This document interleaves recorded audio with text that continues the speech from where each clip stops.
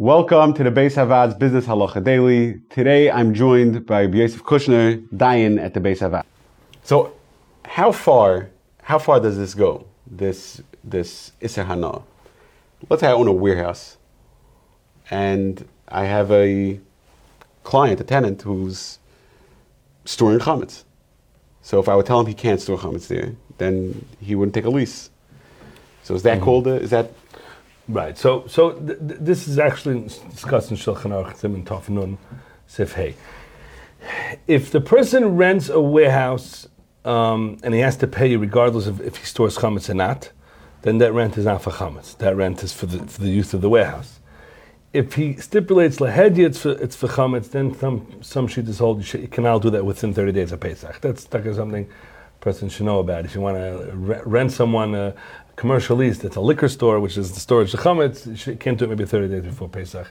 Mishra Berurah brings two stadim. He's not machriya if it's asr or mutter.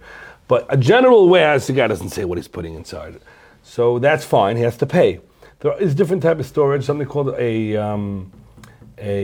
fulfillment center, something like that, where they pay you where you own a warehouse and they pay per pallet.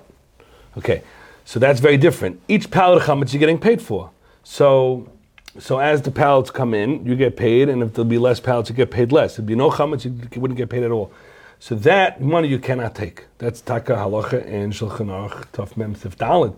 If you're getting paid where a guy comes and uses my oven, and he pays per every challah he makes, he pays me, I can't take that money. Because that's directly tied to the chametz. So any payment that's tied to chametz, you can't take, even if it's for storage.